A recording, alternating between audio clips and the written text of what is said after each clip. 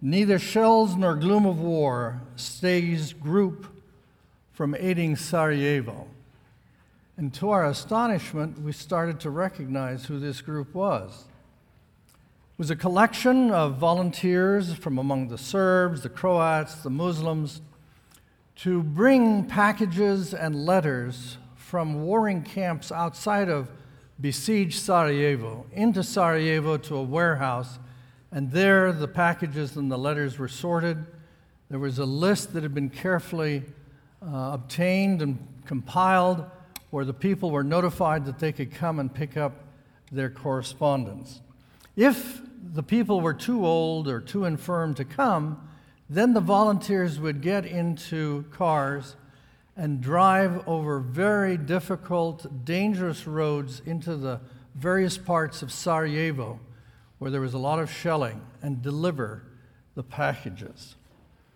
There was over 350,000 parcels that were delivered, over 500,000 letters. Who were these people? What was this group? Well, it turns out that Pastor Suslik was the organizer. He was the pastor of the Adventist Church in Sarajevo, and he was also the director of ADRA there. And he explained why this group, organized by the Adventists, were the only ones who were able to cross all of the checkpoints and deliver correspondence throughout the city. He said to the reporter from Washington, "You see, we are nobody and we're everybody's." A healing of the nations. The last few weeks here at Calamasa, you've been exploring different understandings of mission within the Adventist Church. And there have been different understandings throughout the history of the church. Many of them are valid. For example, a mission of the very early Adventists was to purify themselves in all ways, physically, spiritually, morally, so that they could enter into heaven. And that has continued in the understanding that we should develop ourselves to the point where we're safe to save and can be invited into the kingdom of God. Another understanding of mission within the Adventist Church is one that my grandfather, that's mentioned, I guess, in the bulletin, understood for sure, and that is that if Seventh-day Adventists can cross boundaries, national boundaries, into all the nations of the world, then the end can come. Let me suggest another mission, not to take the place of these others, but still one that is overlooked sometimes, and yet one that is central to the mission and the sense of mission of the founders of the Seventh-day Adventist Church: the healing of the nations. This phrase is found in Ezekiel. The leaves are for the healing, and also appears in the Revelation of John at the end of the whole of Scripture, where John, in chapter 22, recreates a scene of Eden that is now at the heart of the holy city. And he says, on either side of the river that flows out of the presence of God is the tree of life, with its 12 kinds of fruit, producing its fruit each month, and leaves of the tree are for the healing of the nations.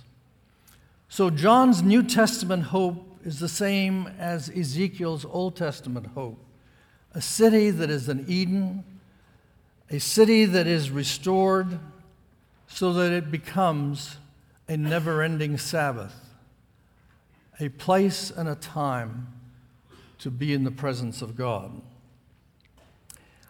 I'd like to look at some of our founders and see how they clearly understood that the healing of the nations was a part of the mission of the church they were founding. Recently, George Knight, who has taught for many years church history at the SDA Theological Seminary, made a rather startling statement.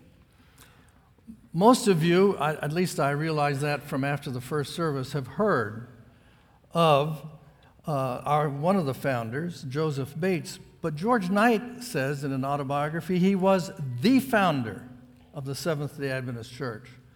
I would think that people at the time of Joseph Bates would think that at least James and Ellen White should be included in that. But he was important.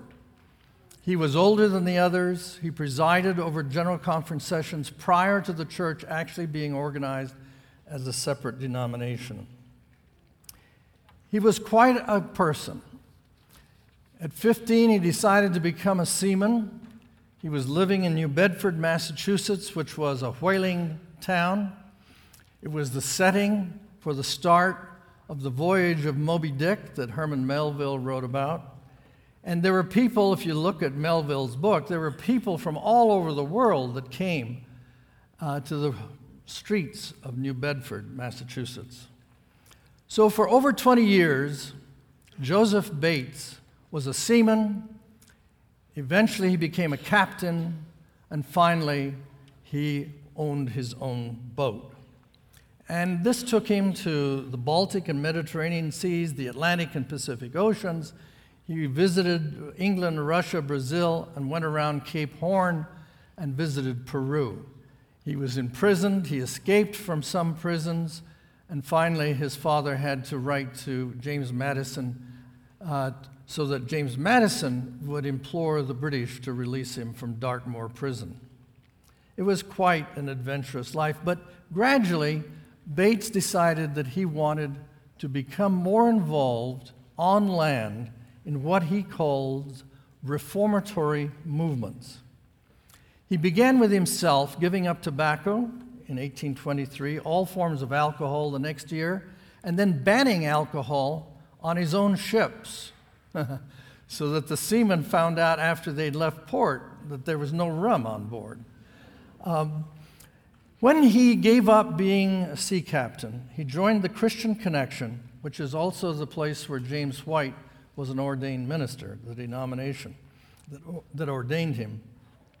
And on land in 1827, he established the Fairhaven Temperance Society. This was a suburb of New Bedford, Massachusetts. That became and spread to being a county temperance society. That temperance society expanded through Massachusetts and became the first national temperance society. He also established the Fairhaven Seamen's Friends Society and was one of the early people establishing a manual labor school movement. It was quite exotic. He established a school on his property, and the idea was that the students would be employed planting mulberry trees and starting a silkworm industry. Bates' deepening religious experience strengthened his commitment to the most ambitious of that time's moral reform movements. He established the Fairhaven Anti-Slavery Society.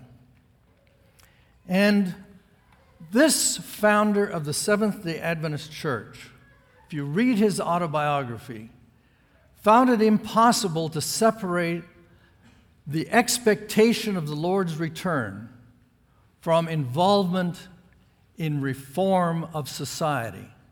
He says, in connection with these portentous signs in the heavens, moral reform was working its way like leaven throughout the United States. Moral reform societies were multiplied in various phases, as were also peace societies, having for their object the abolition of war. He made it clear that not only did they not collide, but they interacted with one another. Another part of his autobiography, he says, all who embrace this doctrine of the second coming would and must necessarily be advocates of temperance and the abolition of slavery. And those who opposed this doctrine of the second advent would not be very effective laborers in moral reform. Ellen White, whom I still think is one of the founders of the Adventist movement, was just as committed as Joseph Bates to the issue of anti-slavery. Indeed, these Adventists who came from New England identified themselves not with the moderates on anti-slavery, but the most radical group who were opposing slavery, the abolitionists, led by William Lloyd Garrison. So, in 1850, when the United States Federal Congress decided that they were going to adopt, and did in fact adopt, the Fugitive Slave Act, the Adventists opposed it. They opposed a federal statute. Why? The Federal Slave Act said that those slaves who managed to escape their masters from the South and gain freedom in the North, if they were found, were required to be returned to their slave owners in the South. Now, this was the thing that gave rise to the Underground Railroad, and the Adventists erupted. Ellen White said, very bluntly, the law of our land requiring us to deliver a slave to his master, we are not to obey. Now, many years later, 100-some years later, Martin Luther King Jr. would not oppose or enjoin his followers to break a federal statute. Local ordinances, yes, but never a federal statute. But Ellen White went even further and said, we've got to break that one. She also discovered that there were some people who called themselves Adventists and supported slavery. So she fired off a message to them. You must yield your views or the truth. Both cannot be cherished in the same heart, for they are at war with each other. Unless you undo what you have done, we must let it be known that we have no such ones in our fellowship, that we will not walk with them in church capacity. Either you're an abolitionist or you're not an Adventist. They also applied their understanding of the book of Revelation to their own contemporary scene. In the book of Revelation, chapter 13, there is a beast that's called, John says that it speaks and talks like a dragon, and it has two horns. And the Adventists understood this beast to represent America. And what was the import of that? Well, one horn, they said, represented Republican power. And the other horn represented religious leaders and organizations. And both horns of this animal endorsed slavery. And that's why it spoke and talked like a dragon. In other words, the book that was most precious to them, they understood to be attacking the most controversial, the most sweeping moral question and political question facing the country. Ellen White said, God's anger will not cease, and he has caused this land of light to drink the dregs of the cup of his fury until he is rewarded unto Babylon double. Again, drawing their devotion to the book of Revelation into the struggle against slavery. Uriah Smith, whom the whites wanted to and succeeded in appointing as the successor to James White as the editor of the Adventist Review, or the Review and Herald as it was then known, wrote a public letter. It was an editorial, but it was in the form of an open letter to the sitting President of the United States. I don't think that since then there has ever been an open letter written by the editor of the Review and Herald to any sitting President of the United States. And this was not a friendly letter. Why? Lincoln was not emancipating the slaves through a proclamation. He was saying he was only fighting the Civil War to keep the country together. And this is what Uriah Smith said. He has to stand up against the enthusiasm for freedom which reigns in nearly 20 million of hearts in the free North, and against the prayers of 4 million oppressed and suffering slaves. If he, this is Lincoln, continues to resist all these in refusing to take those steps, which a sound policy, the principles of humanity, and the salvation of the country demand, it must be from an infatuation akin to that which of old brought Pharaoh to an untimely end. Can you imagine any editor of the Adventist Review writing a letter openly to a president of the United States. And in retrospect, it's almost a little grisly because of what happened to Lincoln. After the Civil War, Ellen White stressed the importance of the program which the radical Republicans were proposing for helping the slaves who had been freed to get back on their feet.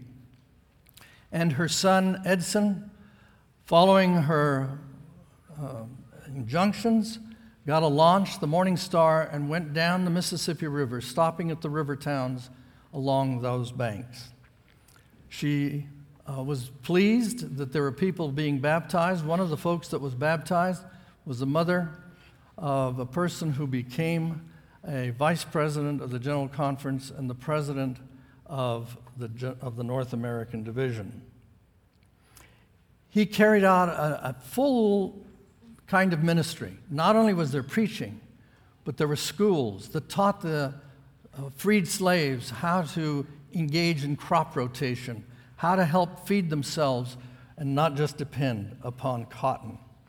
When he was done and turned over the work to the leadership of the denomination, there were 1,800 students enrolled in 55 schools across the South, and there were 2 sanitariums helping the freed slaves in Nashville and Atlanta. Ellen White and her family were committed to the healing of the nations. She also was just as committed to the cause of temperance. Now, I think many times today, we look on temperance as something where we encourage other people to manage their own lives and to improve their lives and overcome the imbibing of liquor. But for Ellen White, the liquor interests were destroying America, and her opposition to the liquor interests was the same as her opposition to slave interests. That was, she wanted this country that she and the other founders of of the Adventist Church loved so much to live up to a higher standards. She said, because of the liquor interests, society is corrupted. Workhouses and prisons are crowded with paupers and criminals, and the gallows are supplied with victims. Listen to this. The burden of taxation is increased. The morals of the young are imperiled. The property and even the life of every member of society is endangered. She was attacking what she understood at that time to be the greatest threat to the communal life of America. And she said, Adventists should be in the forefront. She chastised sometimes the leaders for not continuing to be allies of the temperance groups. She herself gave her time and energy to lecture, and there were times when she spoke to 5,000 people, and in her own hometown of Portland, Maine, she is said to have addressed 20,000 people on behalf of temperance.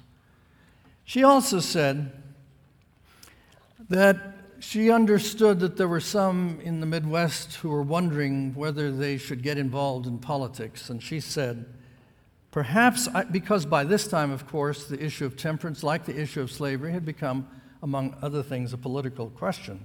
She says, perhaps I shall shock some of you if I say, if it is necessary, vote on the Sabbath day for prohibition. You've probably not heard that in the review or from the pulpit, even here at Calamasa. We have a second generation of leaders that came along, represented by John Harvey Kellogg. The Whites made it possible financially for him to get his medical education at the University of Michigan and also at Bellevue Hospital in New York City. But he not only came back to establish a medical school in Battle Creek that taught regular medicine, which was taught at all of the major universities, but he made sure that those students were also involved in health reform efforts, very broadly understood. In effect, he was making sure that the students were involved as healers in the healing of the nation. He received a request from the Wessel brothers from South Africa. They asked him a question that all administrators love to hear: what would you do with $40,000?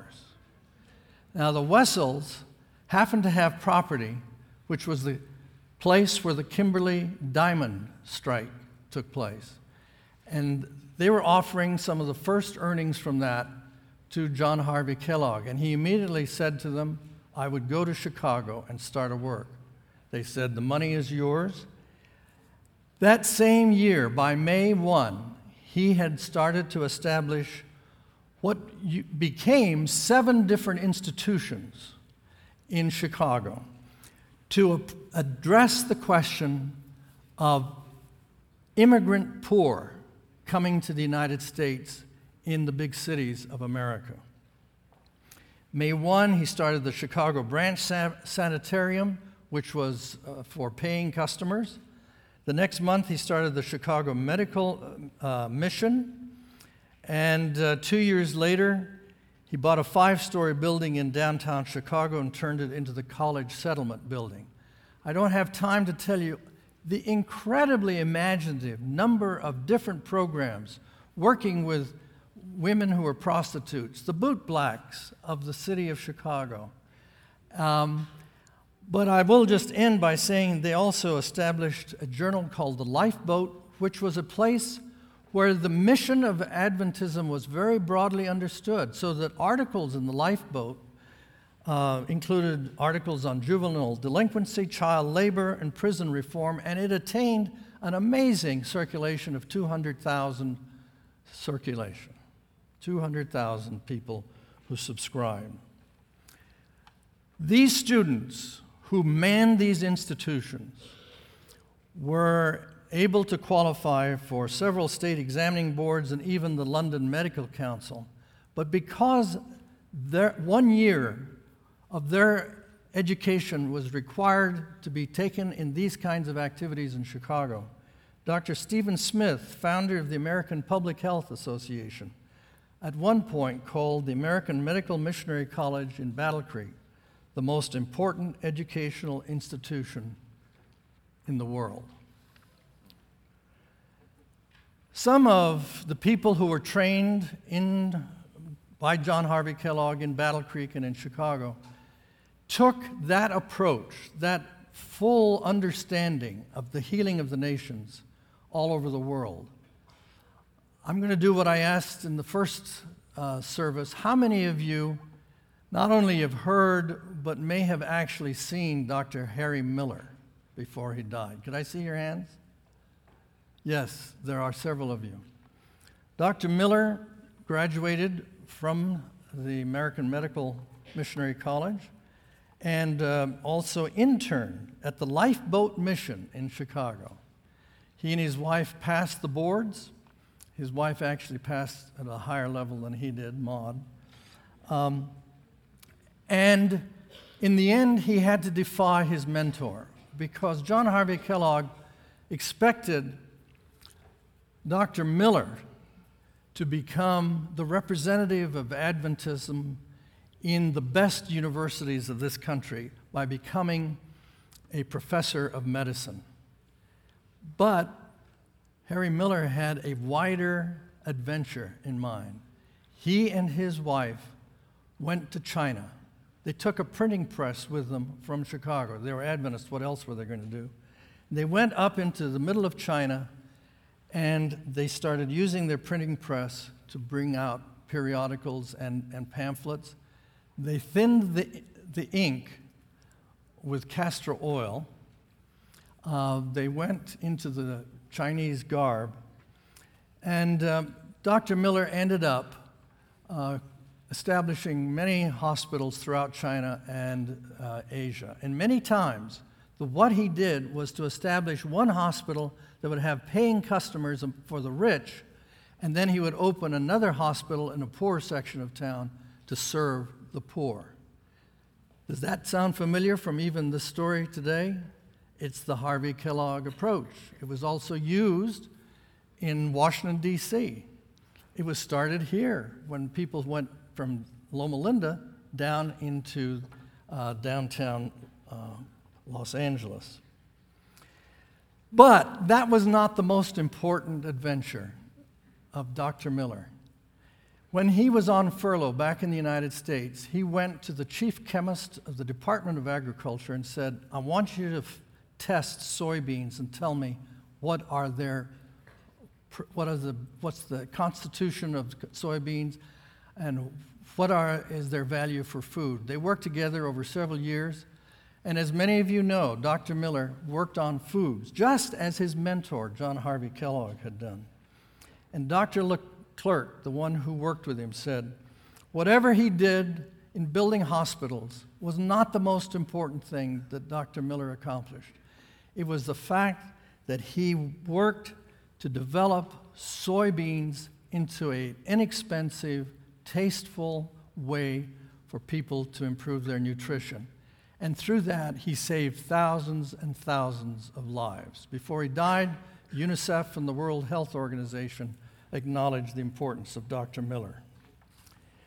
There were times, and there have been places, where this sense that one of the missions of the Seventh-day Adventist Church is the healing of the nations has faded or even become distorted. And we have to acknowledge that. I would say that for wide parts of the Seventh-day Adventist Church, the first half of the 20th century, this began to fade, partly because the editors and the writers who appeared in denominational publications did not want to continue to apply the book of Revelation to contemporary issues. They said it really applies to some time in the future.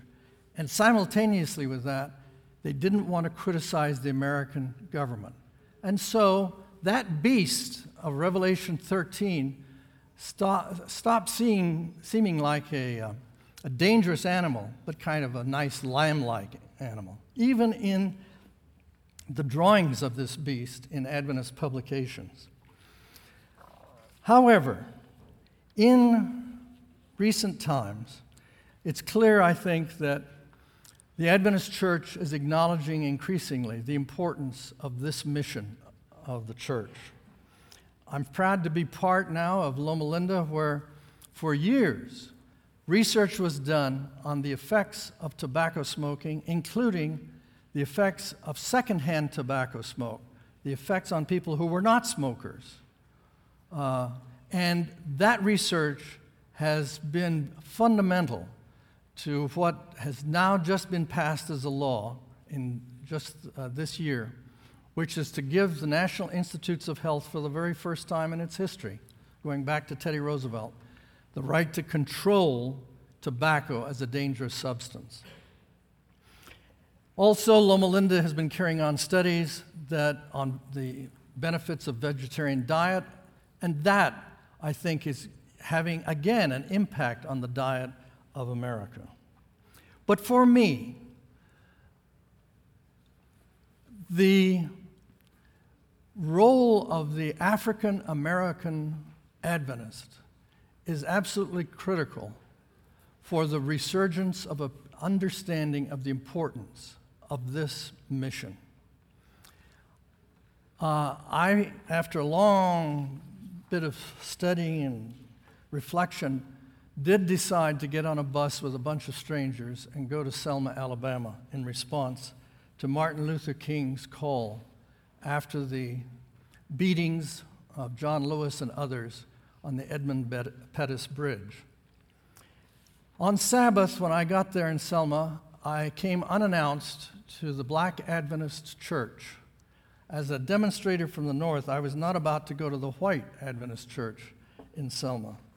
And what I discovered was a very neat building and a very tightly run order of service led by Pastor Jones. And there were activities all day long: Sabbath school, church, missionary volunteer meeting, and he made sure that those all worked like clockwork. He invited me to his home, and I discovered there that Pastor Jones was a full-time employee of the state of Alabama. He was a high school science teacher in addition to pastoring the church. And I discovered that these were rather middle-class people who were better off, had more substantial and sustainable jobs than other people in the black community. And I discovered that he was the first person to lead a civil rights march among the teachers, the high school teachers or any teachers in the South during this civil rights time. And if you watch television during the time of Martin Luther King's birthday, all the networks will show videos over and over again of that march. And here is what I knew as Pastor Jones leading those marches. And one of the things that's so touching is that every step that Jones makes in his life, he has to use 2 crutches. And that's how he faced the mobs, or the potential mobs. Pastor Jones had no way in the world to separate his Adventism, his commitment to the second coming, his commitment to the expectation of an ideal city, from being involved in the healing of the nations. Those went together as much as they did for the founders of Adventism. And that has had an impact on Adventism in the second half of the 20th century. And I appeal to you to think about that. There are many valid missions of the Adventist Church, but it seems to me it is a betrayal of Adventism if we forget that this is a core mission of the Seventh-day Adventist Church. So I want to affirm that the moments when we participate in the Adventist mission of the healing of the nations are the moments when our hopes are most made tangible for the coming of the Lord and for the arrival of that city whose builder and maker is God.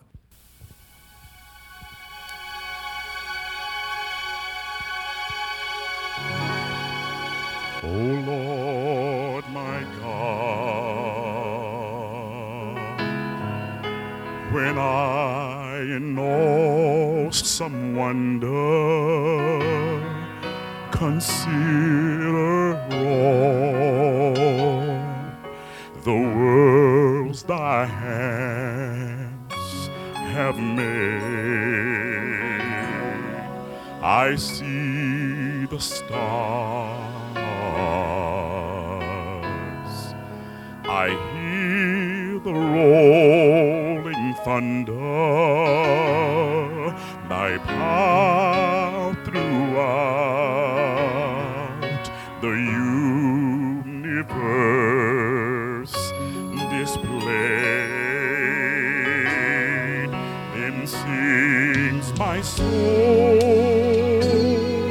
my Savior God, to thee. How great thou art, how great thou art. Then sings my soul, my Savior God, to thee. How great thou art, how great thou art.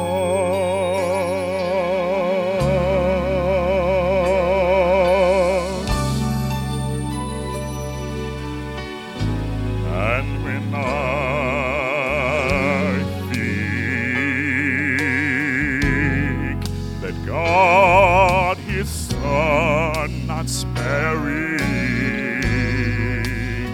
sent him to die, I scarce can take it in, that on that cross my burden gladly bearing,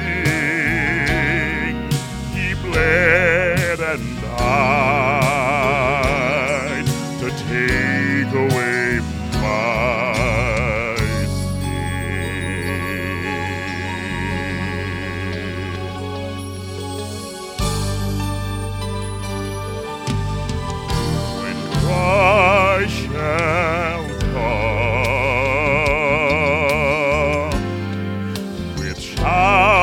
voice of acclamation to take us home. What joy shall fill my heart? Then I will bow in humble adoration and there proclaim, my God, how great Thou art. Then sings my soul, my Savior God, to Thee. How great Thou art, how great Thou art. Then sings my soul, my Savior God, to Thee. How great Thou art, how great Thou art, how great Thou art.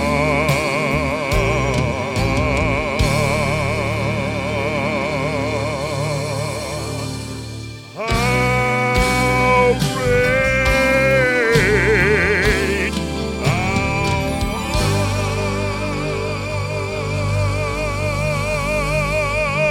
art. Let us bow our heads for the benediction. Glory be to Him whose power working in us can do infinitely more than we can ask or imagine. Glory be to Him from generation to generation in the church and in Christ Jesus forever and ever.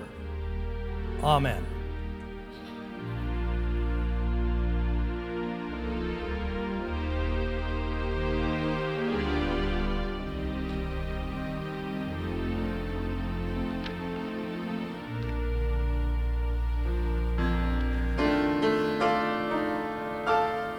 Therefore the reign of the Lord shall return, and come to sing unto Zion, ever